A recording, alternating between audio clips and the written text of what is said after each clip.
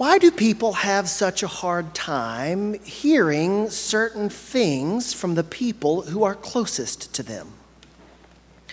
Why do our children ignore us when we tell them that the person they have a crush on is nothing but trouble? And yet when they hear the same thing from their friends at school, it's as if it's gospel truth. Why do our parents refuse to listen to us when we tell them that they can't talk like that about women or immigrants or people of color? And yet, when the person working in their yard invites them to recognize the full humanity of all people, it's as if the scales fall away from their eyes. Why is it that congregations are so eager to hear challenging prophetic sermons from visiting preachers, but as soon as the rector says anything remotely controversial, they get up and leave? Whatever it is that causes that within us and others, it's not new. By the time we get to Mark chapter 6, Jesus has done some pretty amazing things. He's healed the sick. He's cast out demons. He's stilled the wind and the waves. He's even brought the dead back to life. And now he's home, back home in his hometown, back in his home synagogue, and they've asked him to preach. And as soon as he speaks, the people are offended. Notice how Mark conveys to us how quickly the congregation went from being amazed at Jesus to being upset with him. Where did this man get all this? They asked. What is this wisdom that has been given to him? What deeds of power are being done by his hands? Is not this the carpenter, son of Mary, brother of James, Joseph, Judas, Simon? Aren't his sisters with us?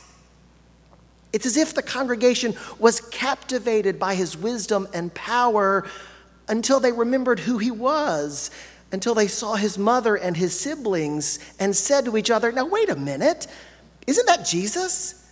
Isn't that the boy who grew up right around the corner? Who does he think he is, coming here and talking to us like that, as if we didn't remember him crawling around in diapers? When Mark tells us that the congregation was offended at him, he uses a word that literally means scandalized. They weren't put off by his words. They were tripped up. They were snared. They were stumbling blocked because of Jesus. There was something incongruous about knowing a man since he was a boy and hearing that man proclaim the coming reign of God. The congregation couldn't hear this person they knew talk about the kingdom they didn't know. We all remember what Jesus said about their hardness of heart. Prophets are not without honor except in their hometown and among their own kin and in their own house. But how quickly we forget the power of those words. The closer you are to a prophet, the harder it is for you to hear what the prophet declares. Because a prophet never tells us what we want to hear.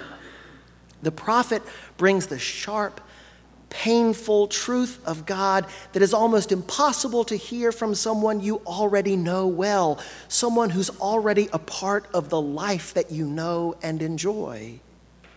What the people of Nazareth wanted that day was the sweet, smart, articulate boy whom they had celebrated as he grew up. But what they got instead was a firebrand rabbi who came to turn their world upside down, and they weren't having it.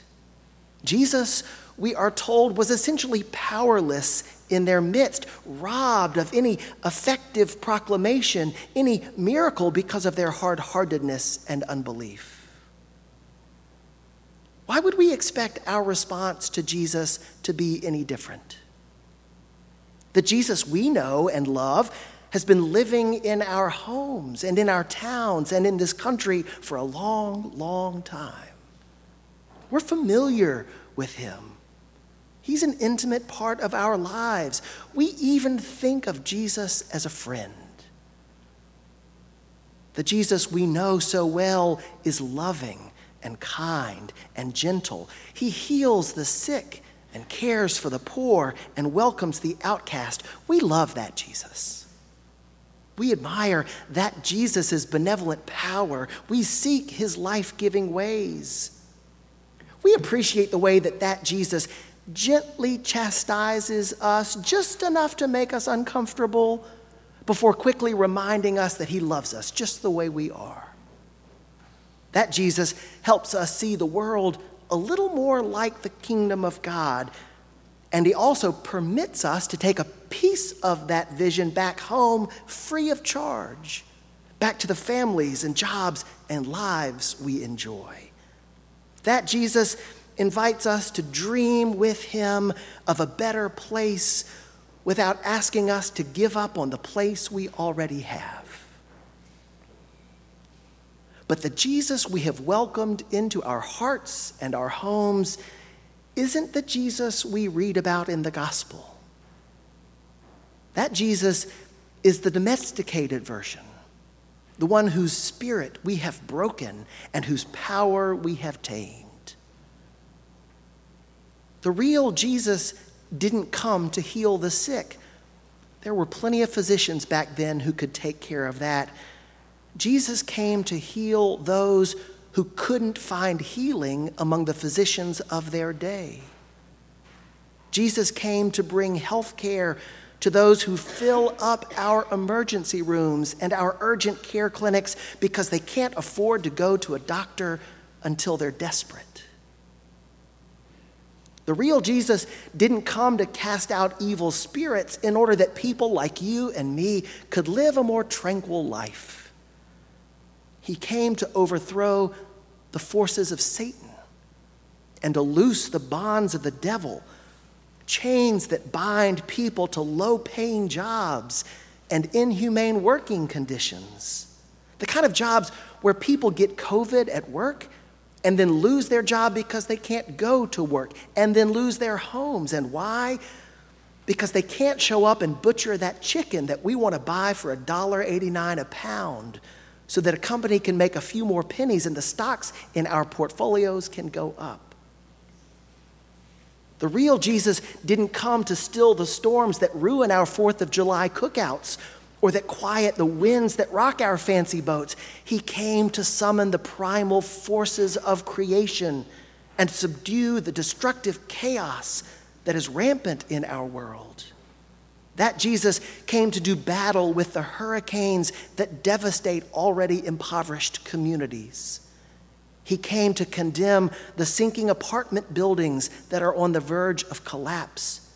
He came to stand up to the wildfires that our greed and our ecological abuse are fueling. He came to save those lives that are threatened by the sweltering heat that our own habits have caused. When the real Jesus came to earth, he came not to bring the dead back to more of this life, but so that those who die to this life, to this way of being, to the kingdoms of this world, so that they might be given a new and flourishing existence. We like to think that the heaven that awaits us is more of your best life now, but the unending reign of God into which Jesus calls us is only found when we die to this world, when we abandon the forces that have corrupted it and us, when we recognize that those forces are at work in our lives, in our politics and our economics, in our schools and our hospitals, in our cars and our trucks, in our consumption and our waste, and recognize our own need for repentance. People look at me funny when I say that Jesus would have made a terrible rector. And that says as much about you and me as it does about him. There's a reason Jesus never stayed long in one place. There's a reason that although the crowds cheered for him and the disciples followed him, the people who knew him best rejected him. It's hard to have the kingdom of God come nearby, and it's even harder when it moves in and takes up residence in your comfortable life. God's reign displaces all the powers and principalities in our lives. It will not share authority with any of the institutions we hold dear.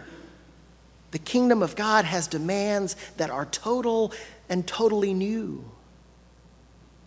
But that kingdom which Jesus brings to the earth is most definitely good news for all people, especially you and me. But it's the kind of good news that challenges us to our core. It promises us new and unending life. But first, we must die to the life we know, the life we enjoy, if we are going to receive the life that God has promised us. Are we willing to die? Are we willing to give up all of this in order to be a part of God's unending reign? Or do we just want a Jesus who comes and pats us on the back and makes us feel good about the life we already have?